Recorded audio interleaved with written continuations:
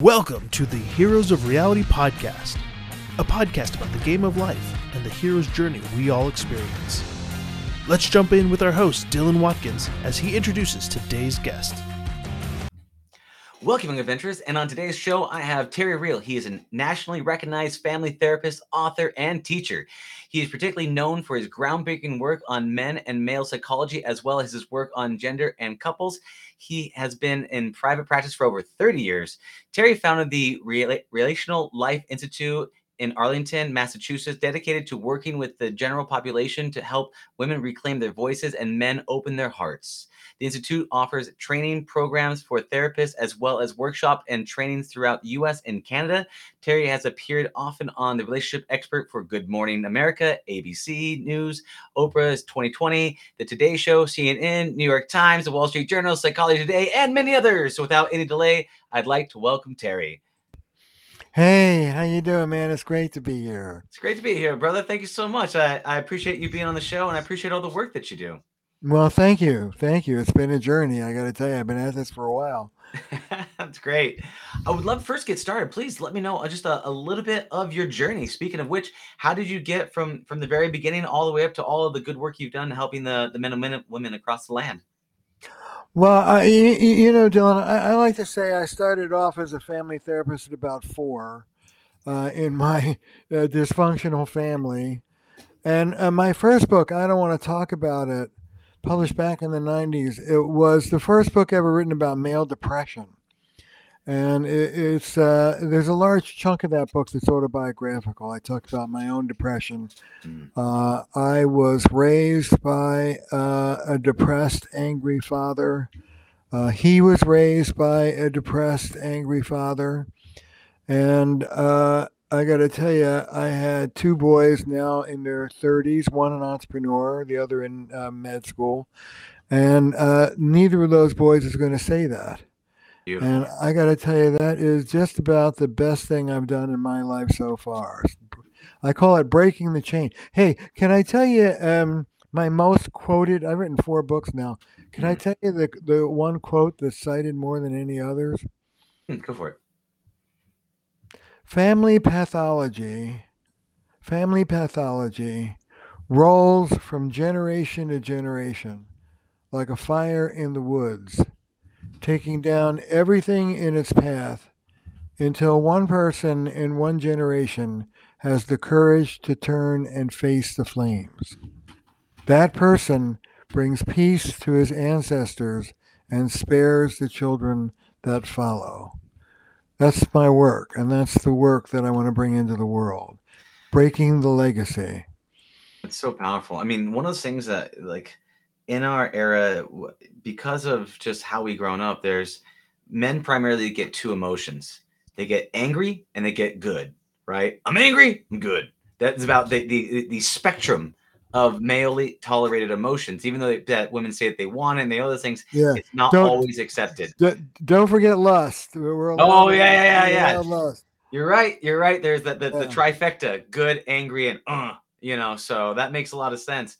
So that sounds incredibly powerful. So can you talk to me just a little bit about what causes this generational pathology that happens with angry, depressed men, and kind of how you've worked to open up men's hearts?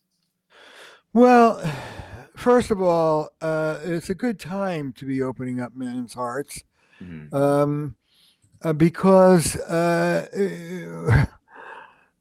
women are asking for it, and our children are asking for it. You know, the essence of traditional masculinity is invulnerability. The more invulnerable you are, the more manly you are, the more vulnerable you are, the more girly you are. And as a lot of people have figured out, it's our human vulnerabilities that connect us, that make us close to each other. And so in heterosexual relationships anyway, women across the West, you know, empowered by feminism, empowered by changes in the workforce, are insisting on more levels of emotional connection from us guys than most of us have been raised to deliver. In fact, just the opposite. Research tells us that little boys in the playground demonstrate less willingness to express emotion. Do you know what age it hits them? No. 3, 4, 5 years old. Wow. By the time a boy is 3 or 4, he's already figured out the code of masculinity. Got to be strong, got to be tough, don't express too much, don't feel too much, never be vulnerable, never depend on anybody. You're an island. 3, 4, 5. These kids have learned that, and it's a role that it makes great Clint Eastwood movies, but it doesn't make for very good husbands and fathers. And we have to shape up.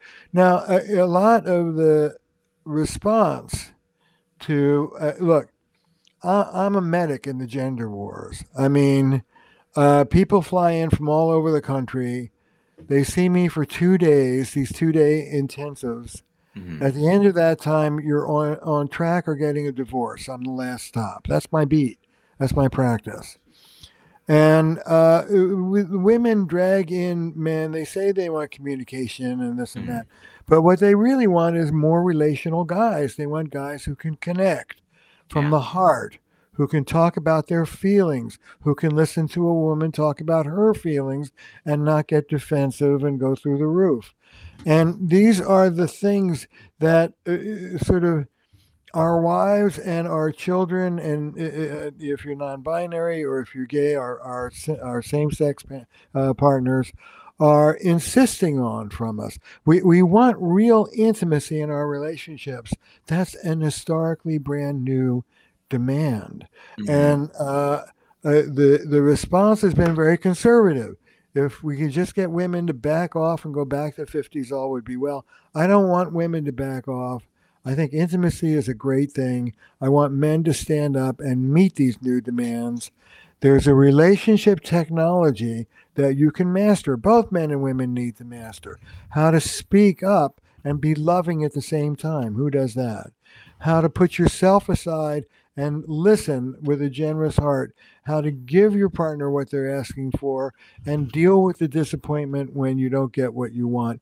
Nobody teaches our kids how to do these things. They couldn't be more basic, but we need to learn how to master a few skills in order to have the new intimate relationships that both men and women want these days.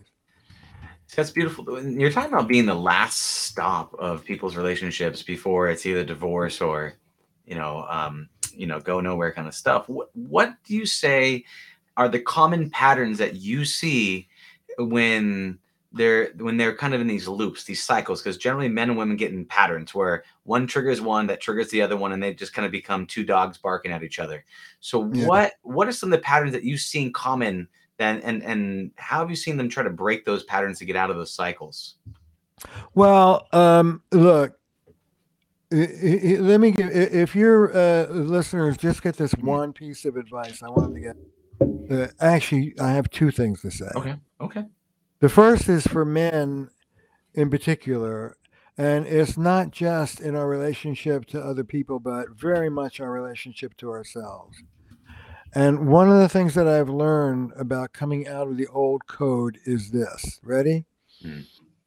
There is no redeeming value in harshness. Let me get that straight. There is nothing that harshness does that loving firmness doesn't do better. Now, a lot of the people listening to us have big inner critics. They're perfectionistic and they're driven and they're relentless. And it's like, I'm holding my feet to the fire. I'm insisting on excellent bullshit. There are more humane ways of doing it, whether you're a manager with a direct report or whether the direct report is you to yourself.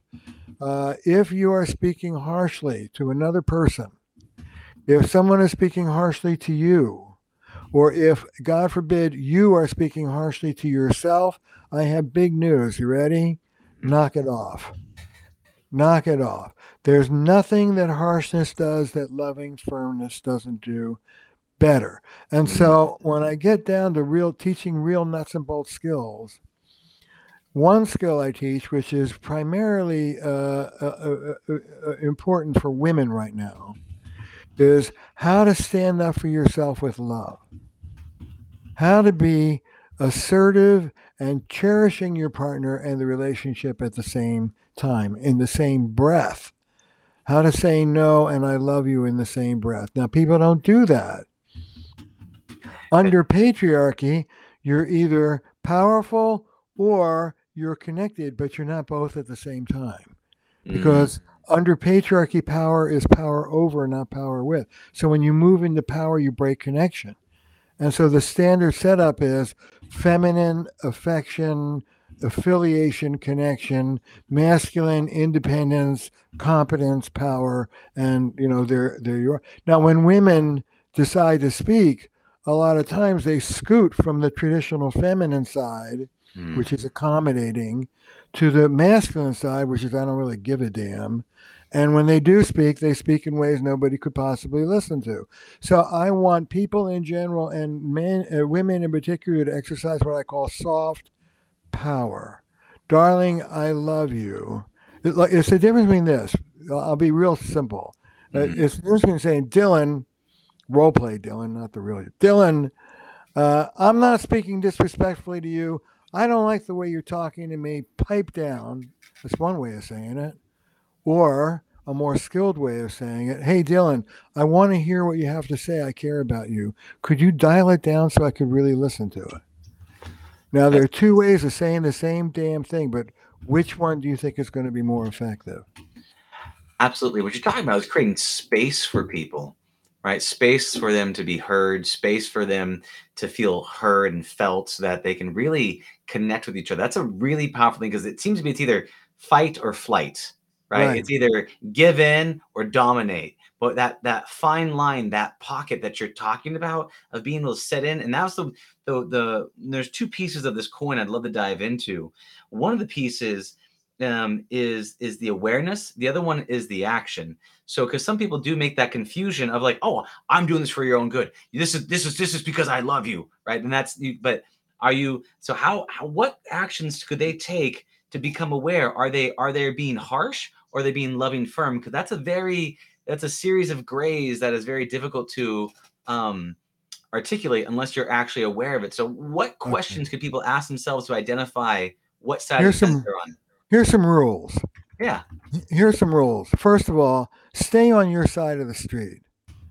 Therapists all over the world teach people to speak from the I, the pronoun I, not you. You did this, you did that, you're a jerk, you're a this, last week you did that, 2 weeks. No, we don't want that. Say I. When you said that, I got upset. Not even you made me upset. That's victim talk. I got myself upset. My kids talk like this. It's artificial, but we taught them. Dad, when I called you yesterday and you didn't call me back for a whole day, I got myself feeling lonely and angry and abandoned by you.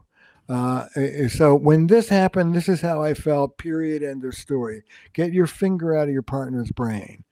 2, don't try to control them. Don't tell them what they should or shouldn't do. Tell them what you would like.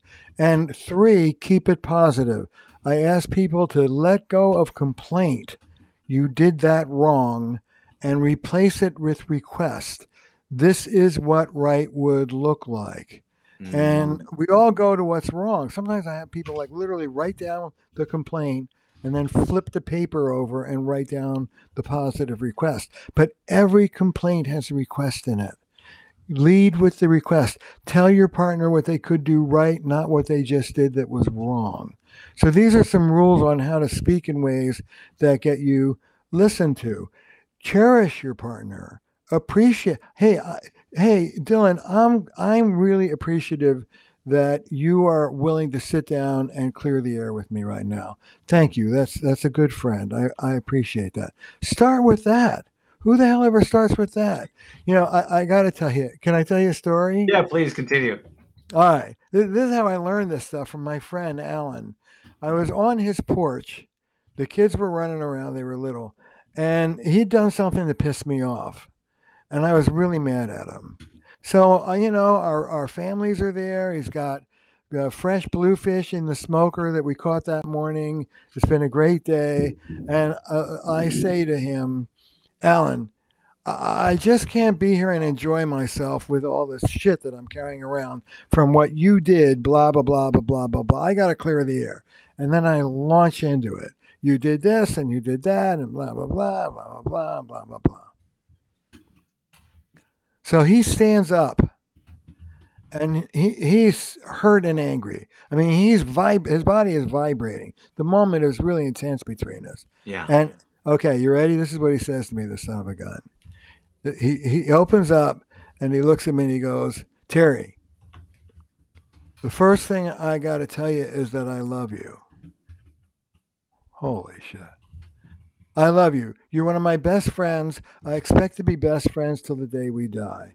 What I'm about to say has nothing to do with that. Okay, we're clear? Good. Now, you walk onto my porch in the middle of my family as my guest, and you unleash a kind of self-righteous anger at me, which, as you know, I grew up with in my family, and I spent most of my life trying to get the hell away from. I don't appreciate you walking into the porch and dumping it on me. Hey, I can't control you, and I don't want to. But every time you throw that kind of energy at me, particularly in front of my family, I'm going to tell you just how much I don't like it. And brother, I don't like it. Am I being clear? That's what he said. You know what I said? That's what I said. I said, because he had me with Terry, I love you. Yeah. See, I'm a blue-collar kid from New Jersey. He wanted to fight with me. I was ready to go. No problem. Could have done it in my sleep. But Terry, I love you. This has nothing to do with that. Now, I don't want to control you, but let me tell you how I feel when you act like that. Holy crap. It just totally disarmed me. And that's where I first started thinking about this idea of loving power. You can be powerful and you can cherish the person you're speaking to both at the same time. It takes some practice, but it's one of the things I teach people. That's so powerful. Leading with that love first. And then, there's like a ninja tactic inside there of jujitsu, of communication, that even though he felt the rage, and everybody wants to lean in with the rage first, because I did notice that the typical patterns is, let me scream at you until I feel heard, and then I'll make space, versus flipping that around and going, I'm going to lead with love first, and then talk about that from a position of how what your actions did, and then how I felt, and then when that not wanting to control someone but feel heard. Yeah. Woo, that's really powerful. Yeah. Well, it taught me a lot, and it changed the way I teach people. Wow. And now I want to talk, Dylan, about how to respond to that. Yeah. Because now this is more for guys, but they're both for both. But, look, first of all, I have a bitter pill to swallow that I ask all my people to swallow. Here it is. Objective reality has no place in personal relationships. Let me say it again. Objective reality is a loser when it comes to personal relationships. Look, the relational answer to the question who's right and who's wrong is who cares? No one cares. The real question is, how are you and I going to get through this thing in a way that's going to work? We live together. We love each other. Like, what are we going to do?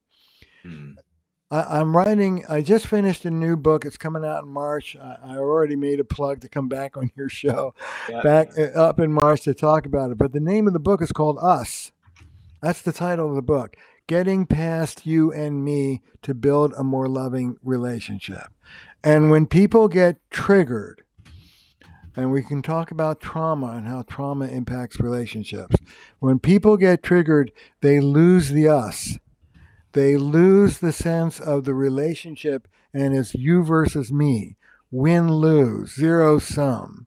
And when you're in that world, you're in trouble.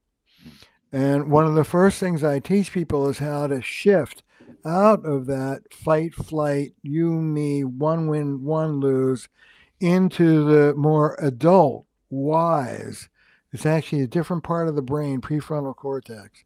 The adult, wise you that understands that we're connected together. Look, when you start thinking ecologically, relationally, that's what the whole new book's about. You're thinking ecologically in your relationships. Your relationship, whether it's work or home or friendship or whatever, your relationship is your biosphere. Okay? You're not above it. That's patriarchy. You don't control it and dominate it. That's patriarchy. You are in it. You breathe it. It's your atmosphere. Your relationship is your bios. Now, you can choose to pollute your biosphere with a puff of anger over here, but brother, you're going to be breathing in that pollution in your partner's withdrawal and lack of generosity or sexuality over here. You and your partner are connected. You're not out of it. You have to have the humility of understanding I say over and over again to people, happy house, happy spouse. Well, a guy says to me, why should I bend over backwards to make her happy? And the answer is, because you live with her, okay? Like, wake up and smell the coffee. You're not above your marriage, you're in your marriage. And that's true for every relationship that we're in. So once you understand that, once you understand that the question who's right and who's wrong is who cares, then you can listen.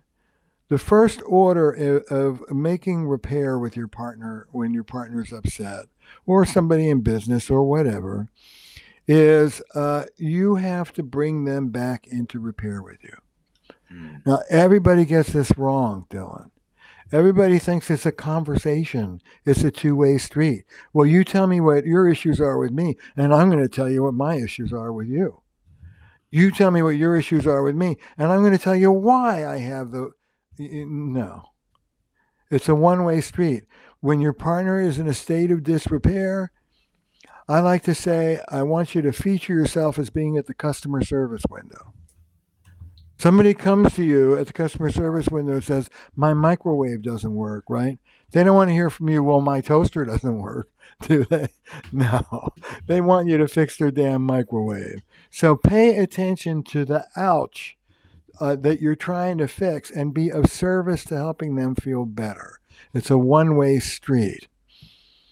That's a powerful statement to look at that and to realize that in that moment, it's like we're not always going to need at the same level at the same time. So understanding that the partner say, okay, am I in a situation where my partner needs me? Okay, well then I'm going to be of service to my partner in that time, to be there, to repair, to be that, because you both can't sit there and repair each other at the same time. You both can't scream at each other and be heard at the same time. You have to be, I love the idea. Okay, she for me would be, she's in a state of disrepair and she needs me to be at the customer service window, where then I go, good evening, miss, how can I help you today? I'm here to be of service to you. What do you need in order to feel better? Coming right up. Oh, Whoa, that is the $10,000 question, my friend. Yeah. Is there anything I could say or do right now that would help you feel better? That's the most direct invitation to repair. Yeah. What could I do to be of service to you? Who the hell does that? But it's going to get you out of the hole. I can speak to that just this Sunday. So me and my fiance are getting married in about 2-ish months. And congratulations. Thank you. And she's stressing a little bit on the wedding. And I'm just like, what do you need? I'm here for you. What do you need? This is your thing. This is our thing, but this is your thing. What do you need? I'm here for you. We're going to figure this out. And I'm just, because I want to make sure that everything lines up for her. So she's this, and this is one of the points where I'm here with her, but at the same time, I'm of service to her so that she can really feel free to enjoy the time, because I know how much pressure she feels in the situation. Yeah, and this is my one mindset where I can go into a situation where I'm like, okay, I'm here for you. I want to make this awesome for you because I want to make this awesome for us. So what can I do to make your life better? That's a very enlightened position, Dylan. Well, I just want to work. I just want it to work. I want her to be happy. I want it to go smoothly. That's my goal. Okay, now let me ask you a question. It may seem silly, but why? Why are you willing to do all this? What do you get out of it? I think specifically for the wedding, in my mind, it comes down to, I think I want to make it extra special for her because I know how important it is, and All so right, so stop there. So one of the reasons why you want to make it better for her is because you love her and you want her yeah, to not have a bad experience, but a good one. yeah, All yeah, right, good. yeah. Why else? I understand she needs it. She's in a place where she's feeling energy where it feels overwhelming, and I want to do whatever I can to take on that load and to make sure that she feels supported, make sure she feels safe, make sure she feels loved, make sure she feels cared for. Yeah, Because I want I her know, to. but hey, listen. What if you want white roses and she wants red? I mean, what are you going to do about that? I'm gonna give her the red roses. I'll hear her out for this situation specifically. I want to I to me it's more important that her needs get met in the situation. I can communicate what I want, but at the end of the day, and for me personally, for the wedding is I want her to feel like she gets what she I want her to have the ideal wedding. I want her to feel loved and supported and valued Yeah. and appreciated. And that's kind of my intention going into this, which is a really it hasn't caused any fights because I'm just like there might be something I don't want, and I just go, okay, we can do that. And I just kind of go, okay, we can do that. I said, All this right, is now, two things. You yeah. you you enlightened being you. I want to underline two things. One is, um, you are yielding, Mm-hmm. and I talk to men in particular about what it means to be a family man. Mm-hmm. And stepping up to be a family man requires a hell of a lot of yielding. Mm-hmm. And traditional masculinity does not equip us to yield. We have to stand, we have to hold our ground all the time. Otherwise, you're not a real man. But that stops us from being able to be giving. You're being giving and yielding to your partner. It's more important to her than it is to you. What color the roses are. So what's it given?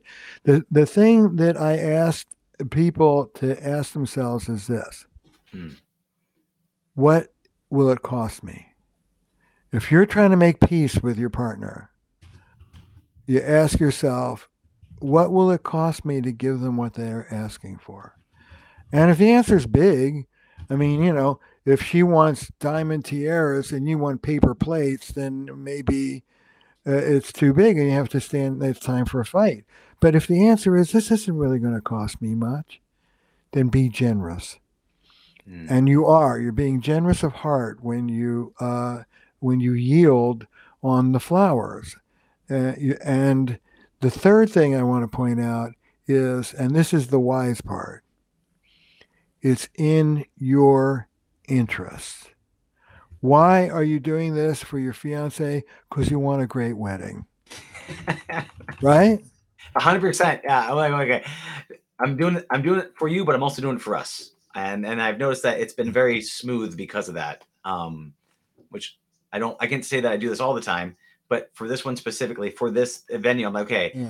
I want you to be happy. I want you to be proud. I want you to feel good. I want you to be stress free. I want all these things for you, specifically in this wedding. So I want to be of service. And I've noticed that a lot of the where I can feel her energy rise, I come in to be like, and when you said guest services, it really rung true in my mind.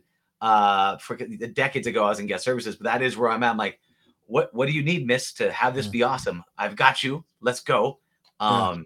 And Well, it's I'll tell the guys listening to us mm, a good tip. mm, Generally speaking, an angry woman is a woman who does not feel heard. And what happens when we're faced with an angry partner is we get defensive mm, and they feel even less heard and they get even angrier. If you wanted this, you're right when you said there's a little ninja action here. I talk about relational jujitsu. yeah. If you want to disarm somebody with a lot of energy, Mhm. yield and go with the energy. Don't oppose the energy. You're going to wind up in a fight. So you ask yourself, okay, can I give in here? What's it going to cost me? It's not going to cost much. Sure. How can I be of help to you? This is called being a generous partner. Mm, And it comes back to you. That's the last point I wanted to say about that. I don't speak to people about altruism. I don't even like the concept of altruism. I talk about enlightened self-interest.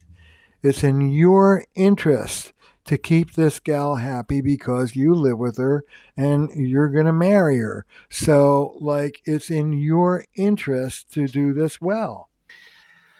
Yes. 100% I feel that way. Let me ask you a question for this. So in this situation, because this one, it's for me, for this one situation, it's very easy because I'm already dialed into this. What about times when people are unaware that they're in this aggressive mindset? They're in this combative, I win, you win, zero sum kind of game.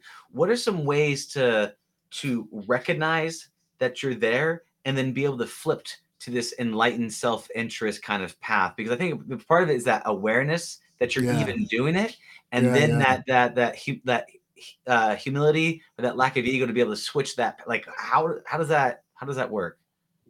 Well, the first thing, remember I said earlier about triggering and trauma? The first thing to understand is that when you're in that triggered, heated moment, and it's like looking at your partner through the wrong end of a telescope. You forget that you love them and that you're a team and you're working together. And it's fight or flight, me versus you. One of us wins, one of us loses, and don't push me around. And when you're in that space, the tough news is you're literally in a different part of your brain. You're in a different part of your neurology. You have been triggered like trauma, and you are in self-preservation. That part of you will not use a single of the skills that we've been talking about. Yeah, I gave a workshop. Now my students are doing it, but we have a workshop we give all over the country called the Boot Camp. And, it has slides, it has PowerPoint. And my favorite slide is this one. Other workshops teach you skills. We deal with the part of you that won't use it. That's so good. And the first skill is just what you name. Starting to recognize when you're triggered, when you're not in us consciousness, when you're in me and you adversarial consciousness. Get the feel. I teach people to get the like your armpits are sweating, your back is up, your throat is tight, whatever your particular. I ask them to dial into their bodies, and start to recognize when they're triggered, when they're heated. And I'm a big fan of taking a break. Count to 10 if you're standing there. If that's too much for you, literally arrange with your partner so they know in advance what you're doing. A timeout, 20 minutes, I'll be back. You always got to say, I'm coming back. And you got to come back when you say you're coming back. 20, 30 minutes, I'm going to collect myself, I'm coming back. And then you take that 20 minutes, you splash some water on your face, you do some breathing, do some meditating, talk to one of your inner children, do whatever you need to do to get yourself back in that place where you got your eye on the prize. You remember what you're about. I call it remembering love. You remember that the person you're speaking to is somebody you care about, and the reason why you're speaking is to make things better. Somebody once said, wait, why am I talking? And be honest with yourself in the moment. In my last book, The New Rules of Marriage, and you can also get it on Fierce Intimacy, this audiobook that you can get. I talk about 5 losing strategies, and we don't have to beat them into the ground, but let me just name them. Being right. We're going to solve this problem when we determine which of the two of us is right. Controlling your partner. Things will get better when you do. Unbridled self-expression, ventilating. You did this. Last week you did it. Last year you did it. You son of a bitch. You never. Retaliation. I'm going to hurt you the way you hurt me. So, a little puff of hostility. And withdrawal. I'm going to shut down you just leave me alone. I'm not listening. Being right, controlling your partner, ventilating, retaliating, or withdrawing. None of these is going to get you more of what you want. None of them, ever. So if you're interested, start to learn what your particular profile is.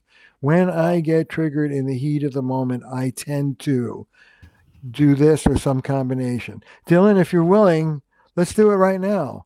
When Sure. you get triggered, okay, which one of us is right? I will be happy if you only do this differently.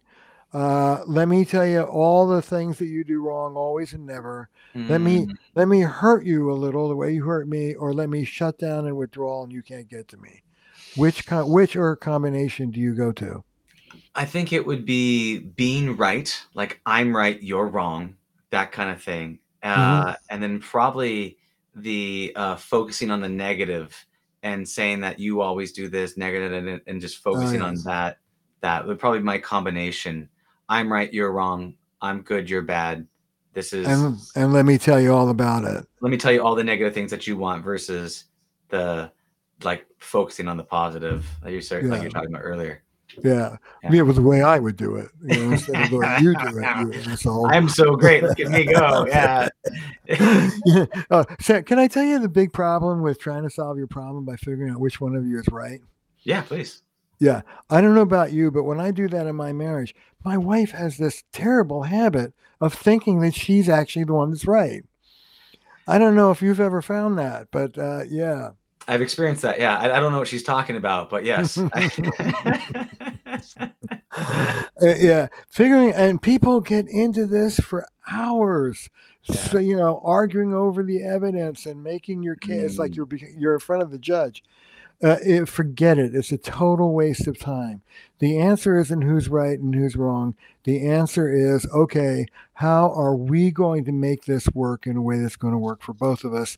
Let's remember we're a team. And then mm. the other one, unbridled self expression. Let me tell you just how miserable I am because of what you've done. How well does that usually work for you?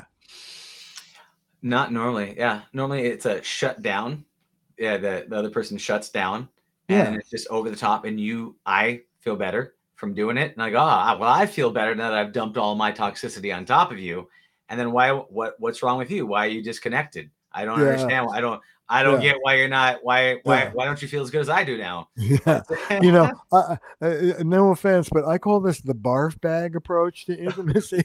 It's like, here, you hold it. Okay, now you got it. I feel so much. What you can seem to have a problem over there.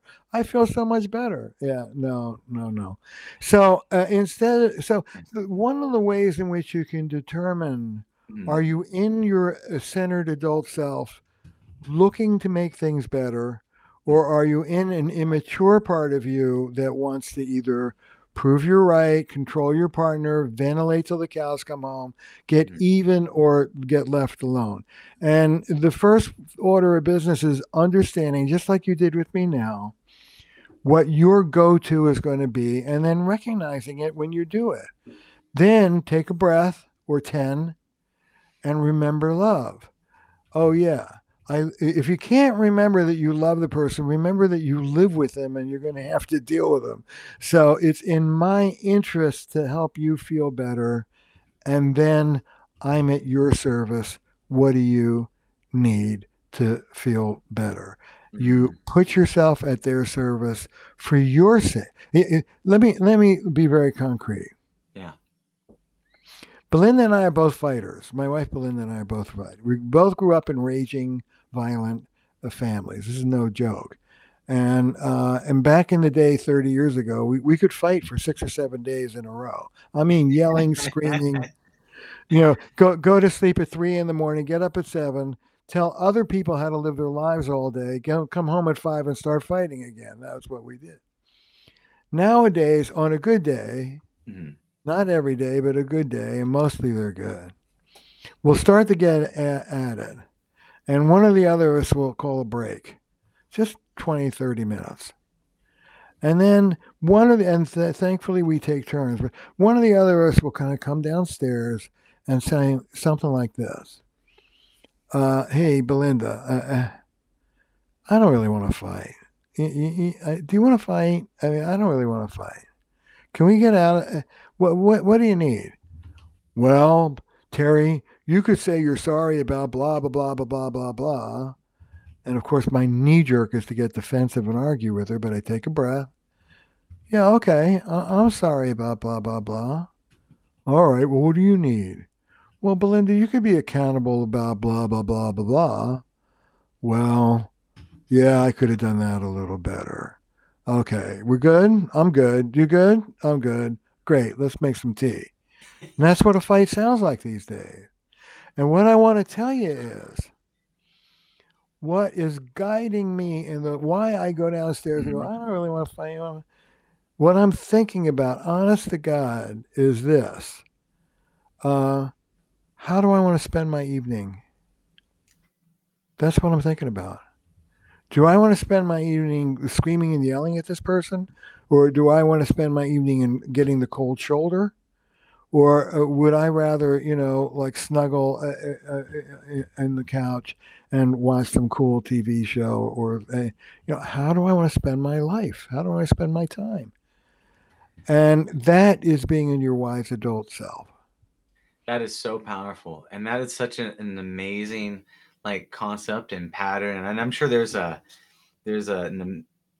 amazing amount of depth that you can dive into that, where you look at and you realize, okay, we're in it. We're in our fighting mode. I mean, we go at it. And I feel that same way that me and my lady, we have a ton of endurance to be able to continue with the fight, but that ability to take a break away, have a breath, and then go, can we not fight? What do you need in order for us to not fight? Like that right there, to be able to, I almost picture it like mentally. What I'm picturing is almost like there's a doorway to escape.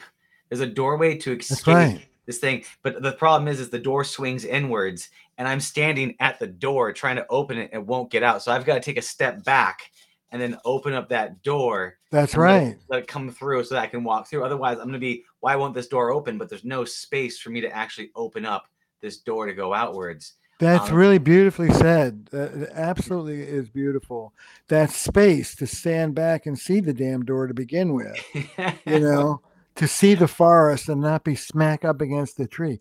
That space is literally shifting into a different part of who you are, a different part of your brain. And are you in an immature triggered space? When I come back, I'll talk more about triggering and how that works. Sure. Am I in a mature, as a therapist, the most important question I ask when I'm talking to somebody is not what are the stressors here, because a good couple can handle stress. And it's not what's the dance, what's the core, the more she pursues, the more he distances, That's important, but the most important question I ask myself is this: which part of you am I speaking to? Am I speaking to an immature child part that wants to be right, control, all those losing strategies? Or am I speaking to an adult who wants to make things better? The first step in the repair process is remembering that you want to make repair to begin with. Let me say that again. The first step in making repair when things go off the wheel is getting into a place where you're willing to make the repair to begin with, rather than screw your partner into the ground or.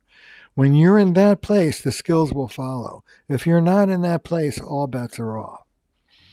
That is incredibly powerful, because you recognize that the only way to apply the strategies, the only other things, is to first get to that mindset. But then if you won't even that question, I always say every quest starts with a question. That first question is who am I speaking to? Where am I at? And then understanding, okay, what do we need to do to get in that mindset, and then shift that? Because if you can get both people in that mindset at the same time, that's incredibly powerful. One of the things is that my fiance says is we both can't be crazy at the same time. Hey, that's a lot. It's one of my lines.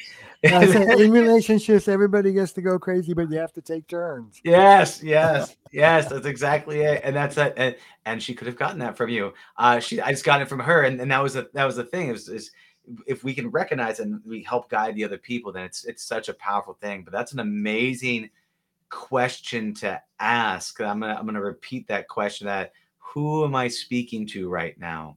And As which an, part of me is speaking? and which part of me is speaking? Who am I speaking to, and which part of me is speaking? Right there, man. Can you imagine all the suffering in the world that could get avoided if you were actually able to ask that question consistently? That is so powerful. Now let me tell you how the program works. Mm. Because one of the skills that we teach people is what to do when you're in your adult self and your partner is an immature part of them and acting like a jerk. I don't know if you ever encountered that, but most people have here and there. Yeah. When you are doing well and you're in your adult and you're using these skills and your partner is in a childish part of them and they want nothing, all that is you and never and blame and blah, blah, blah, blah, blah, blah, blah. You try a couple, 3 times to get them back in their adult. And that sounds like this. Here's a $10,000 question. If you're watching or listening and you only get this, honey, I'm sorry you feel bad. I don't want you to feel bad.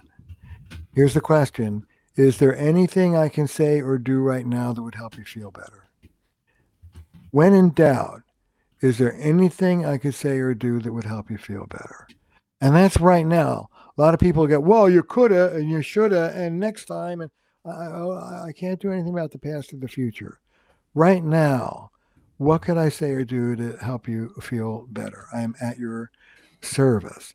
So I talk about what I call relational mindfulness. Everybody says relationships are work, but nobody says what the work is. The work is in the moment. In this moment right now, am I going to go with the triggered part of me? Goddamn thing. Am I going to go with retaliation or withdrawal? Or am I going to take a breath, take a walk, have a chat with myself, come back into the ring when I'm like centered and say, okay, what do we need? It's like the difference between saying to somebody, I need sex. God damn it, I'm not getting enough sex in this relationship. Or saying, Yeah. honey, we both deserve a good sex life. We're kind of falling off the track here. Well, what do you think we need to do to get this back for both of us? Two ways of saying the same thing. But one is about I, anger, anger, anger, complaint, complaint, complaint. And the other one's about us. And it's forward looking. And it's gentle and it's loving.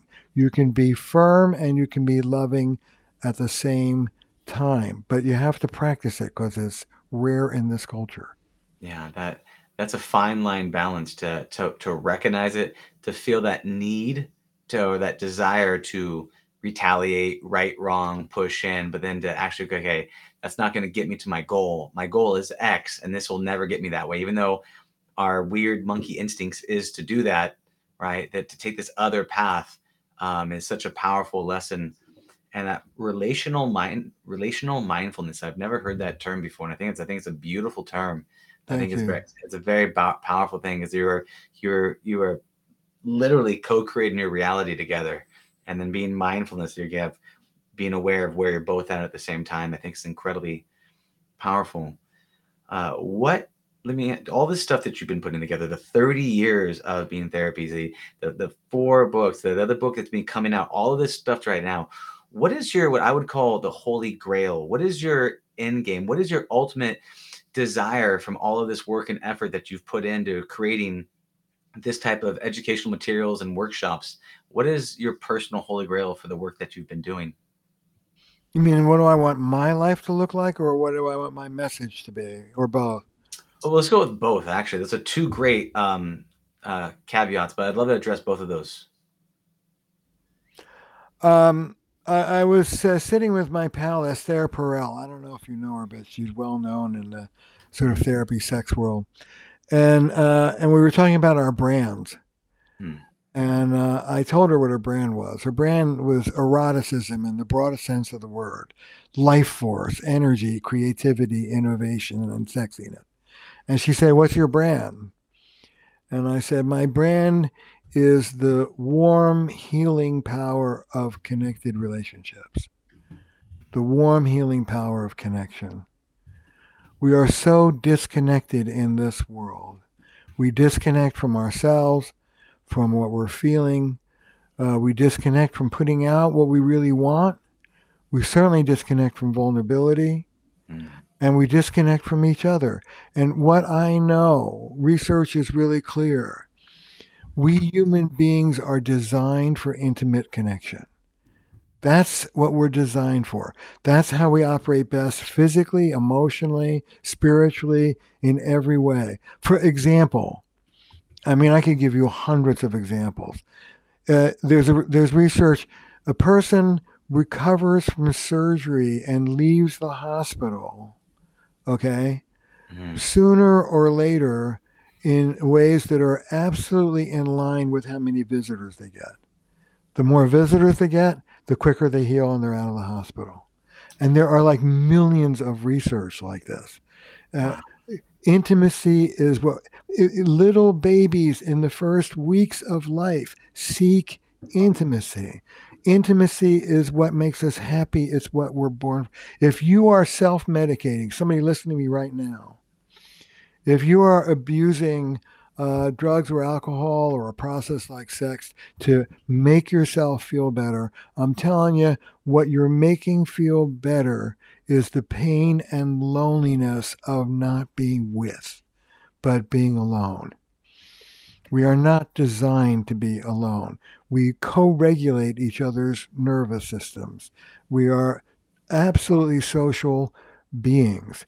And I want to teach people the technology of collaboration, of being with, of mutual empowerment, and get us out of the individualistic patriarchal nightmare of better than, less than, superior, inferior, dominator, dominated. That's the world we all live in. It's a sucky world. I want us to be in a world of mutuality, interdependency, and interconnection with ourselves, our own hearts, with our partners, with our work, with our state, with politics, and with the world, the planet, and spirit. We are born to be connected with, not above or below. That's a lie.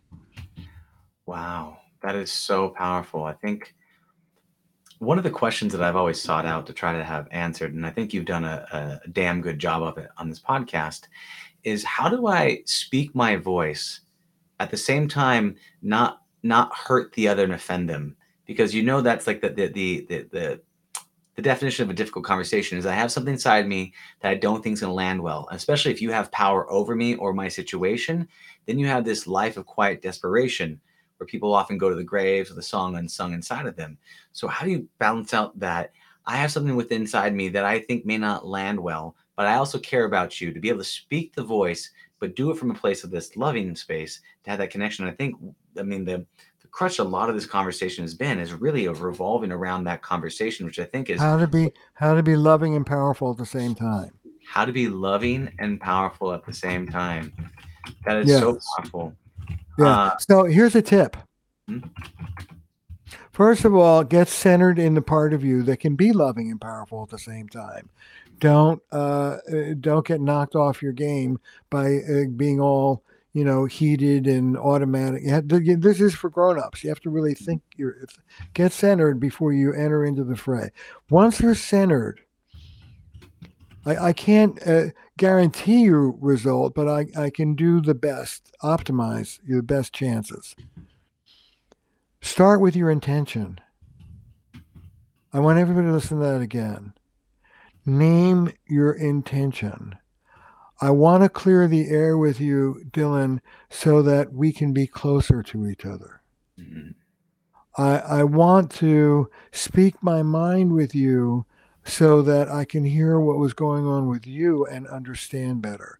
Your best intention will bring the other person in. Even something like racism, I write about racism in the new book. I tell my students, you don't call somebody out. Call them in. Call them into the community of thoughtful, sensitive people. And it's all about, is this me versus you, or is this the two of us as a team trying to work something out? That is the pivot. And if you really have in your heart, you let all the feelings of indignation and desperate, all that crap wash over you. And you're centered into, I care about this person. I want this to work. Then say that. Who started off confronting you ever by saying, hey, Dylan, the first thing I want you to understand is I care about you. And the reason why I'm talking to you right now is so that we can be closer and work things out. That's what I have in mind.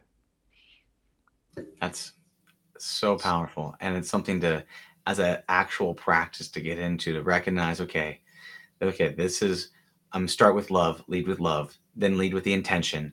And then just in that place of just be with the person in the situation to be able to, how do we figure this out together in a collaborative space or a about collaboration versus power. And the other thing that you can do when you're sort of calling somebody out on something is appreciate them. This is my intention. I want to be closer to you. This is why I'm doing it. Let's talk about this together. We're a team. And I really appreciate this podcast. I really appreciate the work you do, Dylan. I really appreciate that you're willing to sit down and talk to me like this right now. Find something to appreciate in the person and give them a little positive TLC along with the medicine. So get yourself centered. Remember what your intention is and speak your best intention to the other person. And then appreciate something about them, even if it's the sheer act of sitting there and listening to you right now. Do those three things and you increase the odds of being listened to exponentially compared to the way we normally do it. It's so powerful. With those things being said, and I want to talk about this one more question here is, so if the goal is for you is to really kind of create this more loving, co-regulating each other's nervous system, collaboration, be there for each other, being both loving and powerful at the same time, speaking your voice, having them feel heard. And that is the holy grail for you and the message. What is the dragon? What is the biggest obstacle that we face or that you face in order to get to that goal or that destination? Grandiosity is the biggest dragon. Superiority. The belief, this is what in the new book, I call it the great lie that our whole culture runs on. The belief that another human being can be essentially superior or inferior to another. Think about slavery, think about war. The first thing we do with an enemy is we leech the humanity out of them. They're less than human to us. That's the only way we can get it together to kill somebody. You can't look at somebody in the eye and really see them as a human like you and kill them at the same time. So empathy goes, superiority comes in, dominance comes in. Underneath all of that is usually shame. Insecurity, the insecure bully, but we don't care about that. If your fist is landing on my face, I first thing I want to do is deal with your fist. So what takes us out of being with is the myth of power and control, above and below, dominator, dominated, superior, inferior. All of that is nonsense. Our democracy is founded on the wisdom of we are all created equal, but we don't live like that. So I talk about what I call full respect living. And you know what? Lives can change after this podcast. Literally, if everybody listening would make this one commitment, including you, my friend, you ready? As of this moment, I will do my very best to not engage in disrespectful words or actions. If before I open my mouth, I ask myself, is this fall below the level of basic respect? And if the answer is yes, it does, shut up. But come hell or high water, and similarly, if somebody's dishing out disrespect to me, don't just sit there and take it. Push back lovingly and firmly, push back, or break the transaction. But in either direction, I got to tell you something. I'm an old guy now. I've been around the block for a long time. At my age, I have a deal with the universe, Dylan. Here's my deal. If it's not kind, I'm not interested. If it's not kind, I'm not interested. And very much that includes me talking to me.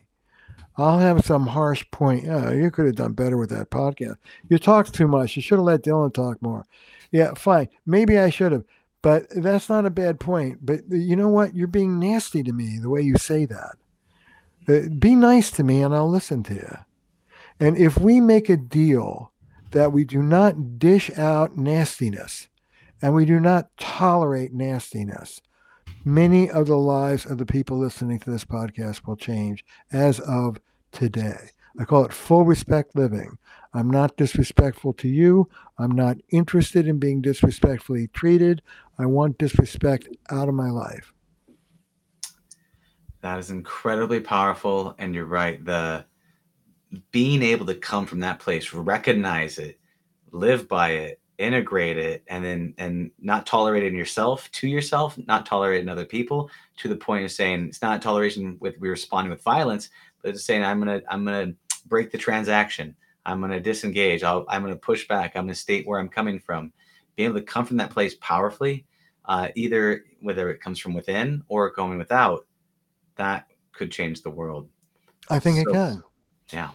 I think it can. That's so beautiful. So with that being said, and with that mic drop of a comment that you just put in there, Terry, is there anything else you'd like to let people know about before you tell them how to get a hold of you? I know you have a course that we put inside the show notes that anybody that's listening to this can go click on the info, and there's at the very bottom there is a course that you have available that we've dropped in the notes. But is there anything else you'd like to let people know about before you can tell them how to get a hold of you? I have, yes, I have an online course called Staying in Love. It's for both individuals and couples. It's basic relationship skills, some of the stuff we've been talking about. Go to my website, terryreal.com, just my name, TerryReal. There's an inventory you can take to take the pulse of your relationship and just see how messed up you are or not. That's a good. There's lots of resources on the website, and keep an eye out for the spring. I've got a new book coming out, which I think could speak to a lot of people. I'm honored to say that the foreword was written by somebody that I've worked with who's proud to talk about it. A guy by the name of Bruce Springsteen has written the foreword to my book. Powerful. That is incredible. Yeah. So keep an eye out for the spring. And the name of the book is called Us. And I'll hopefully be back to tell you more about it. That'd be beautiful. Well, thank you for that. Glad to hear it. Looking forward to March when that book releases. In the meantime, you can go to terryreal.com's website, download, look at some of those resources, and or get the course and the workshop that he has available online. With that being said, Terry, it's an absolute pleasure. Thank you so much for being on the show. Very much appreciate it. And I will see you on the other side. Oh, that's terrific. Thank you for having me. It's been great fun to talk to you. Absolutely, Terry. Have a beautiful and blessed day. I'll see you soon. Bye now. Thank you. Thank you for listening to the Heroes of Reality podcast. Check out heroesofreality.com for more episodes. While you're there, you can also take the Heroes quiz to find out what kind of hero you are. Or, if you have a great story and want to be on the podcast, tell us why your hero's journey will inspire others. Thank you for listening. See you on the other side.